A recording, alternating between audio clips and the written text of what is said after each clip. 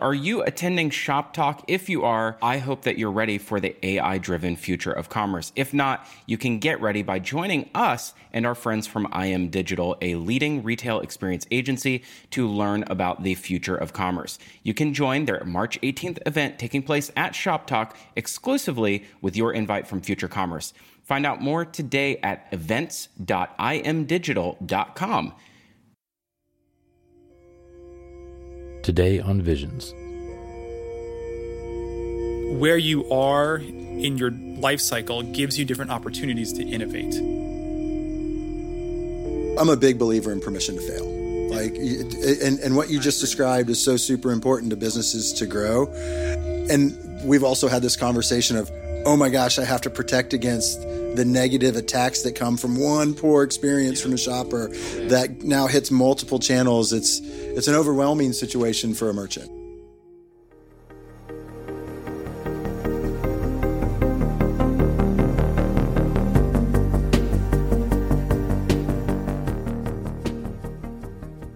Welcome to Visions. Visions is an annual audiovisual trends report that covers the changes in culture and commerce. This series is meant to be a companion guide to our 100-page report. Download and follow along at visions.report.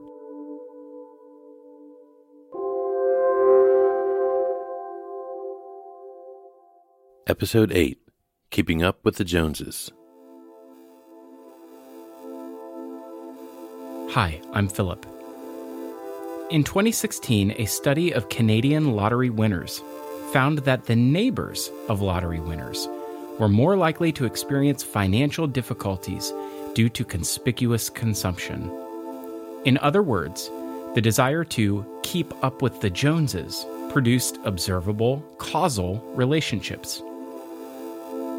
If we're anything alike, we have all experienced that having Joneses in our neighborhoods or even social circles, although not necessarily lottery winners, influence other people's decisions. And this phenomena is not just reserved for individuals. It affects our business decisions as well. And this is no more evident than in the trends and fads that we go through in e-commerce. Businesses are not immune any more than we are as individuals. Even software goes through fads and fashion. Salesforce, Shopify, they're both exemplars of trends that become self-reinforcing decisions for specific industries. People buy and implement the software that their closest competitors buy and implement. The human need to fit in governs every aspect of our lives. Businesses buy the same software as their closest competitors, and we buy the same clothing and cars as those we admire. In-group dynamics, keeping up with the Joneses. It's all a function of our social groups and circles. Our language, our careers, our digital personas.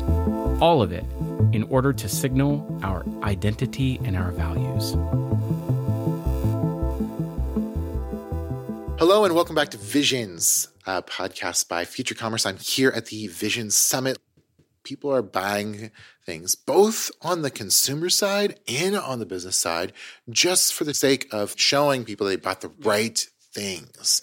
Have you ever bought anything where you bought it as like a flex? Like it could be anything. I don't buy things that often. Scott Elchison, Partner Management at Yotpo. When the first M1 MacBook came out, I hadn't upgraded since 2010. Ooh. So my MacBook was about 12 years old and it didn't work basically. So I bought like just fresh, like 1 terabyte hard drive, got the M1 Mac, got the new keyboard. I was stoked about it. And I made sure everybody at work knew that I was typing from my M1 MacBook. It was awesome because we're a bunch of nerds. So that was like my most recent flex. The other one that stands out in my mind was I just always wanted to understand and taste what money tastes like. So like Dom Perignon. So we bought Dom Perignon one time. Right. I think those are like the two bougiest things I think I've done. I spent a good portion of my career consulting and leading consulting teams in the CRM space. Dan Griffin, Head of Partnerships at Clevu. One of the categories that I led was financial services. So that immediately means you're in front of boards. I was pretty young at the time. So the first thing I bought for the flex or to show off was a very high-end set of shoes and a matching belt because I just understood if I walked in and didn't look, I already looked young. If I didn't look the part, there was zero credibility there. Yeah. And the second one, I'm actually wearing it. And so I have a watch on that we're not going to show, but I have a watch on for the same reason that I bought 16 years ago before a meeting, because I knew it was important. And I also happened to know that one of the people I was walking to that meeting with had the same watch. Wow. And it was an important deal at the time. We ended up winning it. I'm going to go with because of the watch.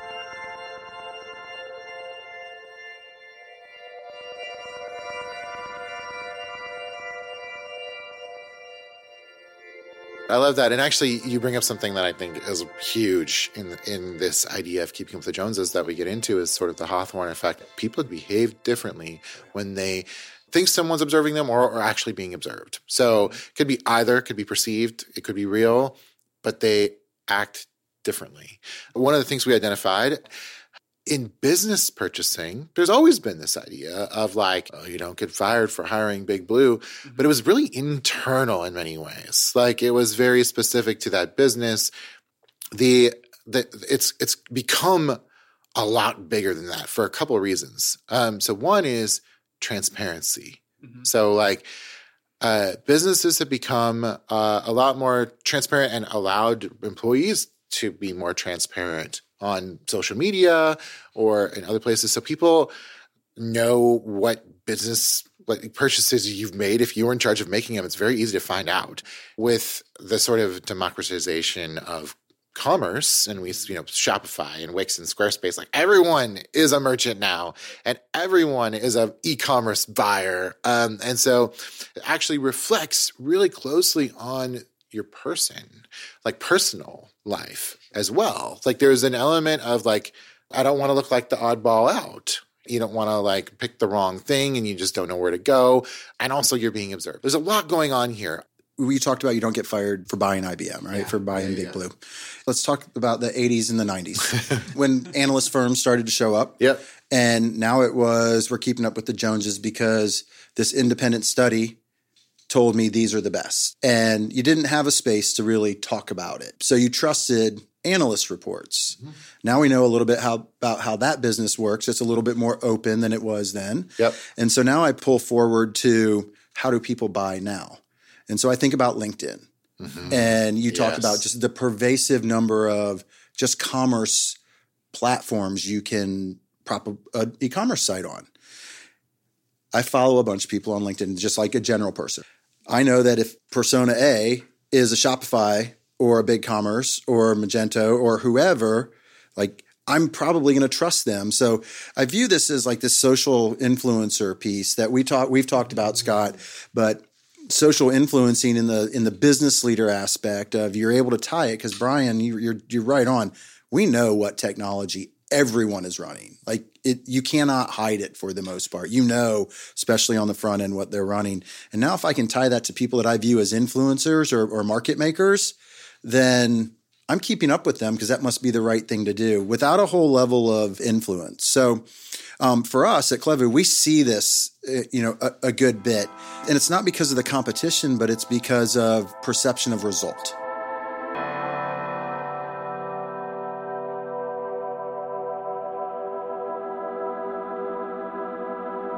Being able to go do a little bit of what should my result be, and smart marketing and sales organizations are leading people down the keeping up with the Joneses path that don't want to get into a results-driven path. And we're fighting to get to the results-driven conversation and make it less of a commodity, less democratized, so to speak, more about that end result for that individual merchant's buyer's behavior or interaction. And I think that's the difference. Companies can dictate how people purchase and interact with them, especially in software. So at Clever, we choose, let's talk about the outcome in context to your particular business model. And then it prevents this, I made a bad choice, but at least I'm safe because this market leader that I follow or this analyst or this big brand that's established said to do so, because you still have to have results. And so I think there's a way, I know you didn't ask how to counteract it, but I think it's super important to counteract it. Yeah. Like tell the story, like what someone's going to get out of software or out of things that they purchase, because it translates back to the merchants that we interact with. What's the story that their buyer is going to get from interacting on their site? And just so everyone knows, like Clevu, we do search, we do product discovery on commerce sites. So we help surface products that people show high intent to buy. And it's not just a one-to-one search, but we're trying to surface things in the right position. It's the same way when you're buying technology. You should really think about what's that outcome going to be that they're really looking for, not what I'm just trying to push. When we go back to this idea of like democratizing commerce, it's basically like starts maybe with a solo entrepreneur, right? And it's easy for them to look out to maybe social media or LinkedIn and say, hey, the people that are already in the business, like, what are they doing? What are they using? Because if I'm just starting out, I may as well just basically take the same tech stack that they have, or that I know, quote unquote, that's working. It's like from the research that you can do as an individual, it's like they're selling product, it seems pretty solid. It's like I can start with that and it's pretty easy, right? It's all plugins to Shopify, click, click, click, and you're live. And so I think that kind of part of the keeping up is like, one, it's vetted solutions. It's like it's best in class. So for the buyer, especially like the solo entrepreneur or people that are coming up in the VSBs, they're like, this is great for what it is. And then I think as you kind of continue the journey, as you grow, like you start to look to see, okay, what are like the bigger size companies using? And that's kind of just like a way to just ensure that you're allocating resources properly. Because when you're young, you don't have the time to do as in-depth of an investigation into the different products, or like you might not have really specific needs. As you grow, you have more resources, you have more education, like you have very specific, I would say, challenges that you need the software to do. And that is a kind of, again, is a way to say, oh, well, they've probably vetted this in a good way that makes sense for me. So that's just kind of something like that I just like think about. Of course, the caveat to all that is, it's like, have they invested in any of that, right? Because that's like the one thing where it's like they might be pushing it, but it's like, why are they pushing it? It's something to kind of think about more and more today. But I think for us, when we see from like the Yapo perspective, is understanding how buyers are buying. It's like, I think the one thing we always see is like they're looking for good products, consolidated products, and things that just, to your point, drive results, right? Like, how can we help make their lives easier on the agency side of things, on like the brand side of things?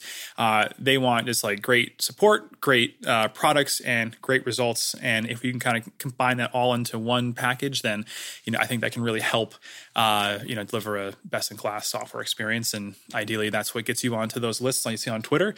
Because whenever I see one, I'm out there, I'm like, okay, who are you? And how do I get Yapo to be in your next list, or like kind of like get us into the conversation? Because I think those things matter.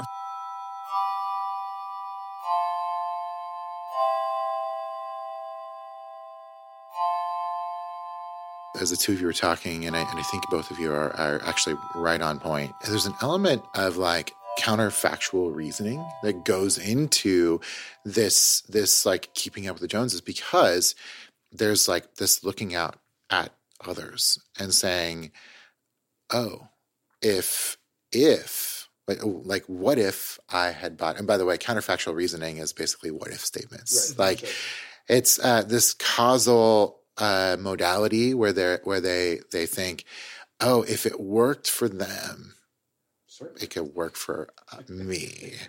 And the thing that I think another like danger of this, and I think this is this actually line of thinking is prevalent among buyers, is that it worked in their context, right? That is it is a huge deal. And so you might say, oh, wow, like, the more contextual you start to think about things, the more the math can start to change. So in beauty, that solution worked. It might not work for like auto parts. Totally. Yeah. And so I think, Dan, to your point, like data around that's actually significant by industry is where like I wish that we saw more buying like that. But that's not to say that that all counterfactual reasoning is wrong. I think it's better counterfactual reasoning that we need. Well, there's risk taking when we talk about purchasing things, especially in the B2B space. Like there's safety in established. Mm-hmm. We were fortunate enough to have a pre-read of the Visions report. Mm-hmm. And one of the things you'll see in there is you take 3 marquee brands and you strip the header out and you put pictures of them next to each other. Mm-hmm. And they're actually deployed. They have 3 different technologies deployed to support all 3 of these sites, but they look the same. Yeah. So I bought 3 different things, and I still position it the same way. The look and feel, the theme. If you're in the theme is the same. Yes. And so I find it interesting that the purchase stops at the purchase, right? The Keeping Up with the Joneses stops at the purchase, and like it's okay. And I wish people would take more risk on the equivalent to your point, Scott, of it has to be in context to where you are growing, but take more risk into the experience you're trying to generate.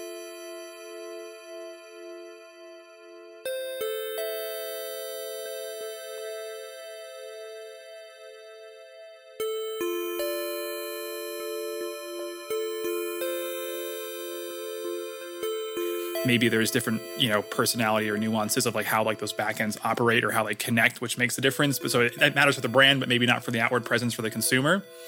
I think it also matters, and I think this is why maybe you start to see like larger brands just look the same, is where does the responsibility for like that vision change from like leadership down to the individual that's making the purchase? Because somebody that's making the purchase might just be, to your point, it's buying Big Blue. It's like, I'm here for a job and I'm going to get paid no matter what. And it's like, I'm just doing this. Whereas that real creativity, like that vision, that differentiation, I feel like sometimes has to come from the top, and it has to be sometimes, pushed down to say, hey, we want this for this reason, or kind of establish like that culture in the beginning. Because again, it goes back to like right now, it's like all these entrepreneurs sprouted up, all these stores sprouted up, depending on who you are and your vision, what you're trying to do, like you might be trying to just like drop ship coffee or, t-shirts. And it's just like, same's fine for me, right? Like it's working. It's, passive income. Like I'm good. Mm-hmm. If you're, trying to make a super differentiated product and you have experience in the space and you're like, like I'm going to do something wacky and weird. I'm going to do super maximalism and I'm going to have bright colors. And it's like, maybe put a little friction into the shopping experience just to make it like interesting and different, makes a lot of sense. Like I think I look at Mischief for that, right? That's a great company out of Brooklyn doing all sorts of drop culture. And it's just like their app is crazy. How they go to market is totally broken in the best way possible than what we see traditionally across, like 90% of the sites. Yeah. And I think that stems from having like a real true vision or like an idea of like, I don't know, like a recognition of that I'm going to do something different. I'm super confident in it. And that level of confidence or like that level of operational like ability is potentially what's creating some sameness. And, whether it was in 1980, 1990 or now, where does the kind of creativity or like that empowerment lie within the organization? You're so right there, because you're like the last point you made was like, I see on Twitter and I see the stack and I go look, and you just differentiated the stack from in-house operation, right? Which they're 2 totally different things, and you're rightfully calling those things out. I think it's interesting what companies do once they, like especially merchants, what they do if they replicate the stack purchase. How do they make it their own? Right. And I think that's what we're trying to figure out. Like, it's okay to buy the same. Right. But you better be dang sure that it's in context to your brand where you're trying to be relevant. Right. As we head towards how to like move to maybe better purchasing behaviors, I think one, it's not necessarily always a bad thing to buy something that other people are buying. Sure. That can be good. However, you've got to have qualifiers, right? And so it's interesting, like, what happens when the trends change? And all of a sudden, you just bought into a stack that was supposed to be hot and, like really like the best, best practice stack. And then all of a sudden, like 6 months later, one of those companies was actually like a very flimsy startup that lost its funding. And another one of those companies It turns out that they weren't able to produce the results they were supposed to, or people or consumers' behaviors changed. And then the next best practices list comes out. And now what are you going to do? Like switch technologies? Like sometimes you have to. Right. I think that's what's actually happening a lot is there's a lot of churn when it comes to like which SaaS apps are being used. Mm-hmm. Either that or you get stuck with a piece of technology that's really not like performing at the level that you'd want it to. What if our preferences are being shaped by algorithms? It's no secret that algorithms tailor our experiences online, and in particular, our advertising experiences towards our preferences and desires. In our 2022 Visions Consumer Survey, we found that 2 out of every 3 people acknowledged that their taste is directly impacted by their social media preferences. But when it comes to business practices, our perspective is that everyone uses a particular brand of software, and that may be the result of algorithmic timelines, or audience matching, and a behavioral manipulation. Brands that factor in other people's perceptions into their software choices are experiencing consumer dynamics. Business leaders will often look at what others in their industry are doing and claim that it is experience and not the tech stack that is the differentiator. But the result is an overwhelming abundance of technology solutions and competitors that all look identical to each other. From the Visions Report. It's tough because usually on, maybe it's like the brand or merchant side, it's like an individual or a couple of people, and they have to not only do, let's say, like reviews and loyalty and SMS and search. I mean, like all of a sudden they have 5, 6, 10 software providers that they have to vet. Yeah. That's a lot of work. Yes. That is a lot of work. And, we recognize that. We do our best to just bring the education forward. Yeah. It's just like, if you don't go with us, that's fine. But like, here's why you would want these certain features or like these functionalities or basic understanding because, it's complex. There's a lot of complexity to it. And so just trying to help educate. I've seen it in this job and my previous job where, a brand leaves, they try something new, but like you had a good relationship, you did good results, good work. And it's like they come back and they say, you know what, we tried and we're going to re-up because this didn't work. And so I think always, having that relationship and building that, it just is super important. For example, like we don't succeed unless our merchants are succeeding, our brands are succeeding. So like we, try to give the most unbiased and helpful information we can to make their lives easier.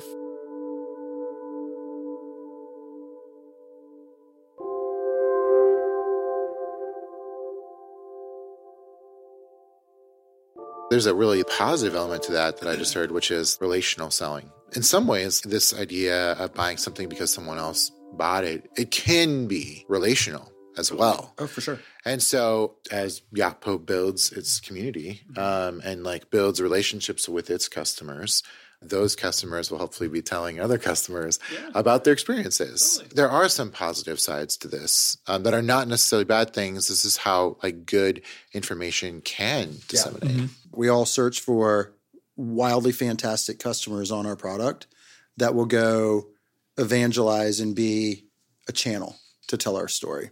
So I think that's super important. What I also think is important, and you started to talk about it from a relationship perspective, and I love that you talk about the relationship sell, because that's really what you're doing, right? It's okay to lose, right? Mm-hmm. Everyone should understand it's okay to lose.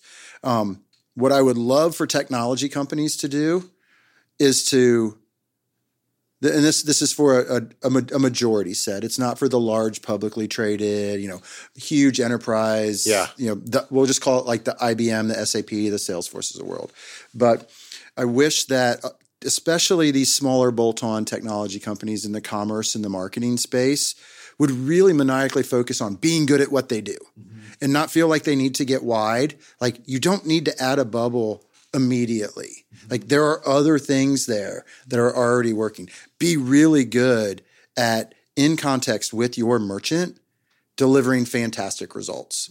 And then Others will want to keep up with the Joneses because they see the results that are driven. Keep this philosophy, because that's what this is what companies look for. You want the keeping up with the Joneses moniker. I mean, like that is the golden ticket.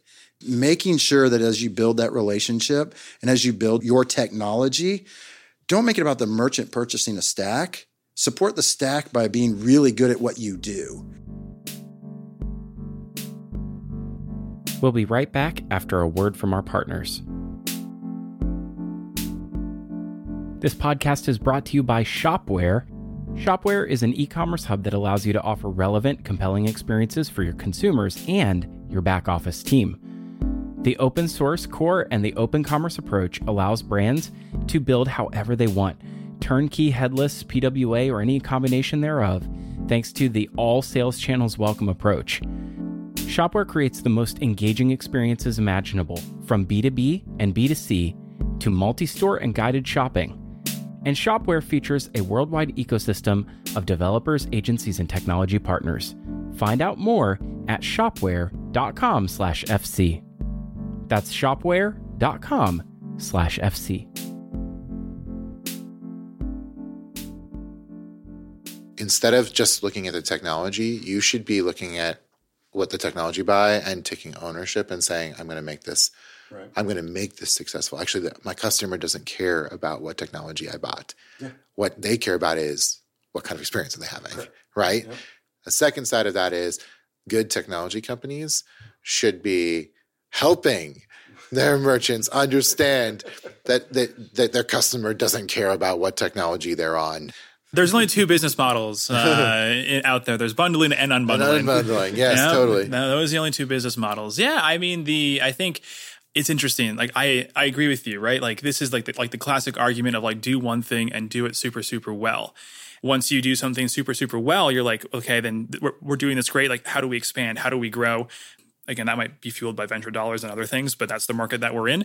And with that comes this idea of like consolidation and bundling things back up together. And how do you start to create product synergies and making sure that like when you, for like a merchant, like you can go to one place and get some, 3 or 4 really great products that all work really well together and kind of unlock incremental value that might not be available, if you're just doing point solutions. Sure. And so, it's an interesting balance because there's pros and cons to both. There's, I think, both from a software company's growth and just overall like trajectory, like how they grow, then in tandem with the merchant. It's kind of like a dance. It's both matter. And they're both kind of in, like concert with one another. And it's like, I think what people always say back in the day is like, the companies, when you're a young startup, do one thing, do it super, super well, grow your customer base, and then you kind of like expand from there. We end up in these conversations theoretically. Yeah. And Scott's brought us right back twice now to small, like very small business.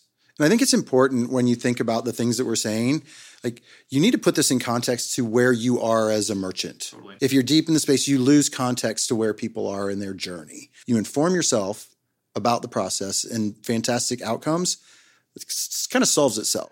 Another thing that's contributing to this is that a lot of these businesses that are popping up on Shopify, BigCommerce, et cetera, there's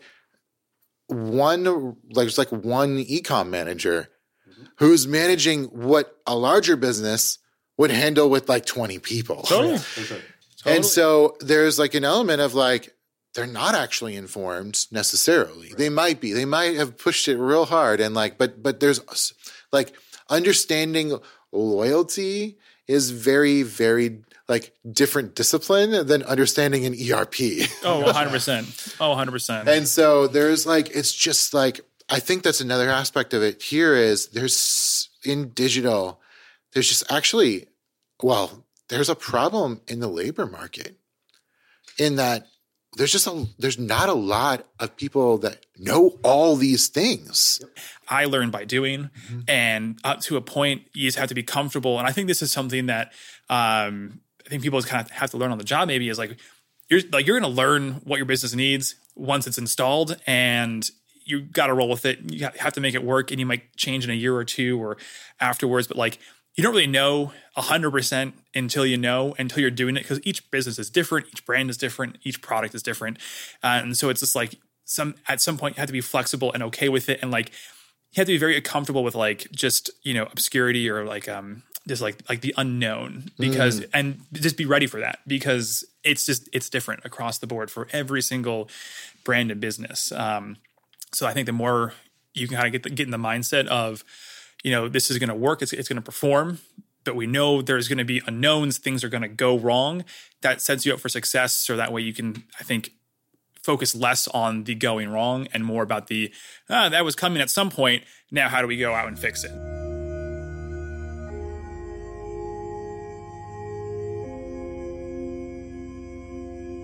I'm a big believer in permission to fail. Like, and what you just described is so super important to businesses to grow. And we've also had this conversation of, oh my gosh, I have to protect against the negative attacks that come from one poor experience from a shopper that now hits multiple channels. It's an overwhelming situation for a merchant. Absolutely. It's tough. It's like there's no easy fix or solution with those. It's like, it's this, that's what I guess they say, like, just like going through it, like experiencing it. You need to understand your pain points and try not to get too far ahead of yourself. That's such a good piece of advice. You just document your roadmap and look at your competitors or people that you admire in business that are close to you and figure out the first 3 things that you do. Be willing to change it, but don't think 10 steps down the line, because the problem, as Scott said, is going to surface and you might need to sub in something different at two. Totally. But don't get overwhelmed by the full stack. Yeah, I love that. I think it's like in areas where you don't know, lean into best practices. Yes. I think, again, like keeping up with the Joneses is not always a bad thing. Mm-hmm. It's a bad thing when you only do that. Right. And then that's how we end up with this homogenization of e-commerce experiences where all of them feel the same now. Yep. And I think this is where this is why headless has been on everyone's lips for a while, because everyone's like, I want to try something that's different, but everyone's too scared to do it. But it's not different, right? And that's the thing. This is a category that created by some folks that run consulting firms, right? This is what it is, right? I hate to pull the curtain back on everybody, but it's literally about picking the best tools that you need at the moment to deploy. And all we've done is taking the front end and the back end. Right. Yeah. You can call it microservices. Yeah. You can call it headless. You can call it whatever you want. It's how small businesses right now are building their stack and always have. Don't get overwhelmed by the term, right? Yeah, but you're right. It is now this category that's been talked about that causes mass confusion. And it's one of the things that I find as I get older, I get more annoyed by. And it's the confusion that we all cause. And then now it's a feature function battle. So, if I had axes to grind, it'd be 2 things: category creators that aren't really creating categories, headless is in there, and then the feature function battle and not creating outcomes, right? Yeah. If those are 2 things you could take on as a buyer and not get caught up in them as your sole decisions.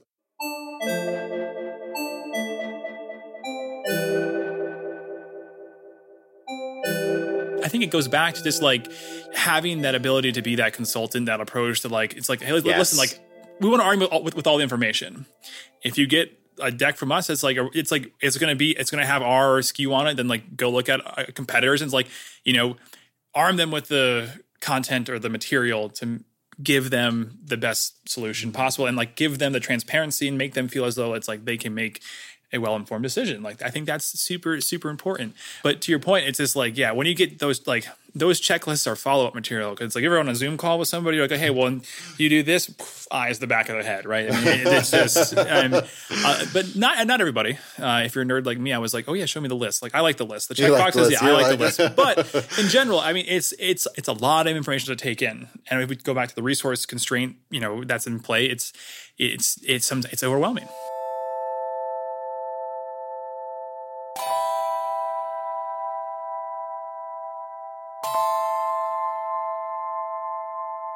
A lot of D2C has sort of like moved to another conversation that I feel like has a lot of this idea of keeping up with the Joneses going on, and that's Web3. Oh boy, all right.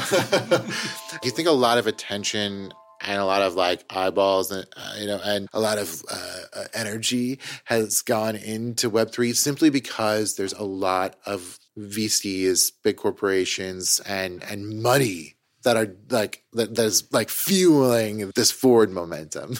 I think because of the pandemic, because of people staying at home, there was a lot of revenue that was lost in brick and mortar in some of these bigger places where VC money happened to be. And there was a very easy shift. The technology had already started to grow to the point where that technology could be shoved forward for purchase purposes. And let's make no mistake, venture capitalist money needs to see return. There's nothing wrong with that, right? Like we all invest.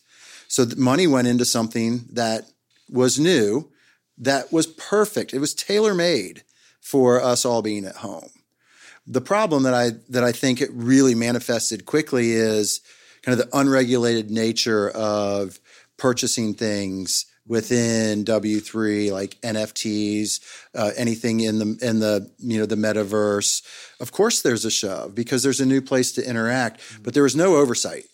And so we saw a lot of manipulation of these immediately. All of these scams and fraud pieces that we've talked about in the past, like they just surfaced. So like my view is cynical in that, yes, absolutely. It was all shoved forward because the time was right. To bring it back to keeping up with the Joneses, do you think a lot of people jumped on the bandwagon just because they saw big players dropping into it? There was fear of missing out. If I didn't, as a retailer, purchase my spot, right? If I didn't go buy my area, oh my gosh, what if I missed out? Right? No one knows. So what if I missed out? So the NFT, the manipulation market's one thing, but to your point, Brian, kind of bringing it back, I think absolutely.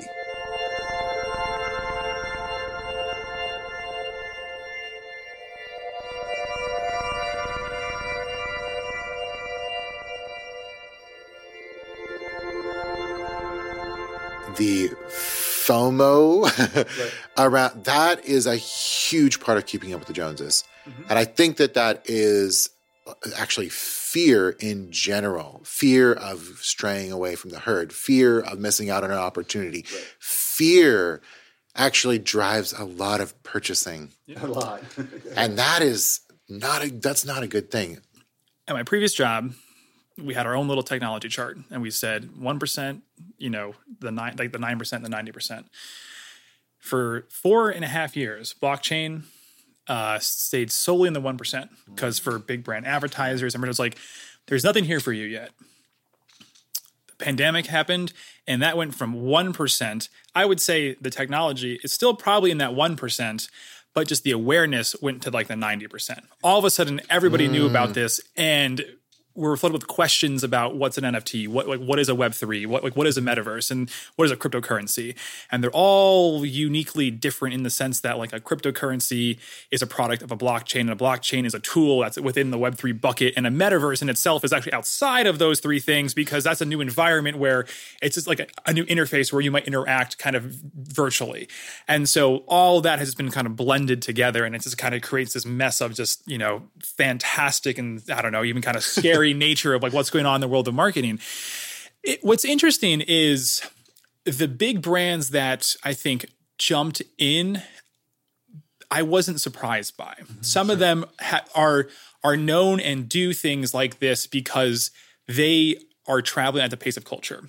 This became really like a big cultural conversation. It wasn't really about the blockchain. It was about what's happening in culture and how can I participate. And so you saw like Adidas, they did something with CryptoPunks and, 2 other NFT projects. I think Bored Ape, CryptoPunks, and there was one other one. They made their own, I think, coin or NFT for like that interacted with their app. But for them, I mean, it was a perfect alignment because what was happening? It was fashion. It was, easy for them to integrate directly into that kind of like NFT marketplace and like have a presence there and like have something to say there. This episode is brought to you by Klaviyo. Klaviyo captures e-commerce shoppers' intent and then leverages AI to create personalized search and discovery experiences that allow your brand to go beyond keywords typed into the search box. Klaviyo's end-to-end search and discovery solution is easy to configure, optimize, and maintain for all major shopping platforms in just hours. Klaviyo's proprietary technology is driving traffic and conversion and loyalty for over 3,000 leading global brands. Check them out today at Klaviyo, that's KLEVU.com.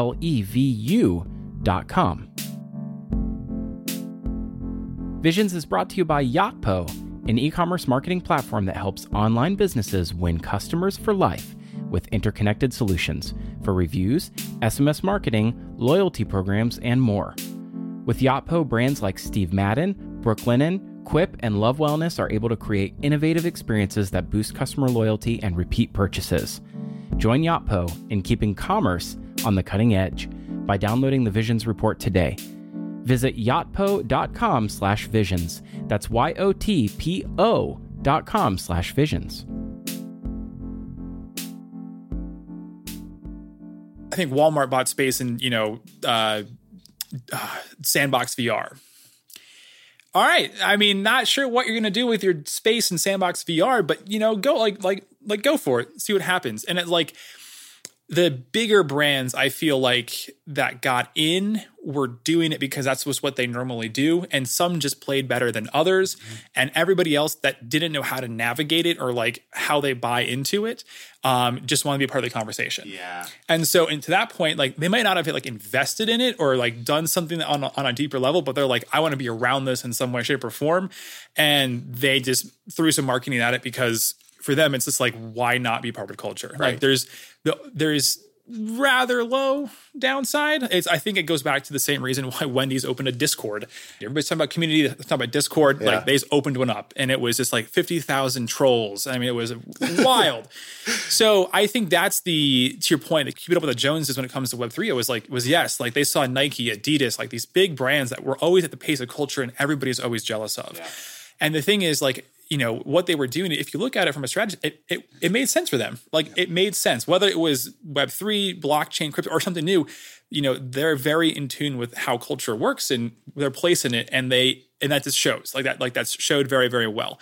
It's all the brands that look on the outside they're trying to keep up. They're like, well, how do we do that? Yeah. And it's just like, well, you can surround the content, you can try, but like also you don't. Sometimes it's like KFC made golden chicken nugget NFTs. So the answer is yes. And the way in which it kind of really translated was this mainly through like the conversation of culture. I think it's less about, was, I don't know, Taco Bell keeping the QVC? No, QRC?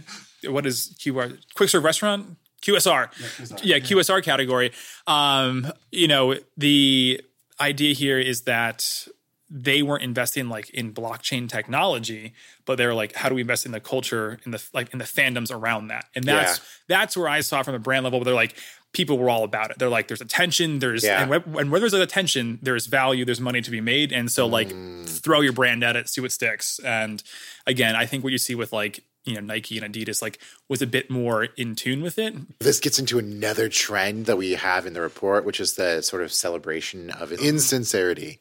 There were a lot of brands that jumped in like a very like skinnovation sort of way. It's like this half-hearted, almost celebrated version of like, we're doing this, but we're not really doing this. And from one standpoint, there was definitely a lot of bandwagoning. Yeah. There was a lot of bandwagoning. And from another standpoint, this was actually a moment for cultural engagement.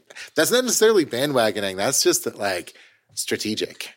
But I wonder though, we're talking about keeping up with the Joneses. Yeah. I think every brand we've mentioned in this that did it well. Yeah. They're known. How long till we see the stories of, if there's one Adidas, there's already 100 train wrecks that went down that didn't understand, right? Like when do they surface?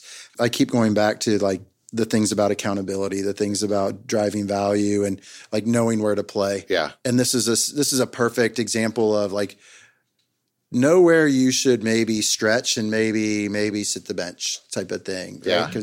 Because what Scott described, I just find fascinating because, the Adidas, the Pepsis, like they know the game they're playing. Yeah.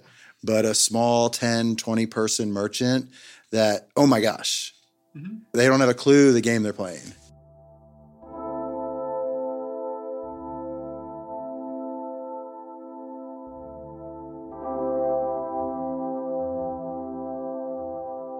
The counterpoint then in my head is that, again, like where you are in your life cycle gives you different opportunities to innovate. Yes. And I think yes, like the big brands, like they're making big splashes. Yeah. And like for them, like, you know, Adidas just doing like a collab with the CryptoPunks and the Bored Apes, they go into the back end, they see this is actually worth this many impressions, which is equal to this many dollars. That like, so that's like their calculation where like they know it's like we can make a huge PR splash, we get this engagement. And it's like sometimes that's better than any paid media that they can do.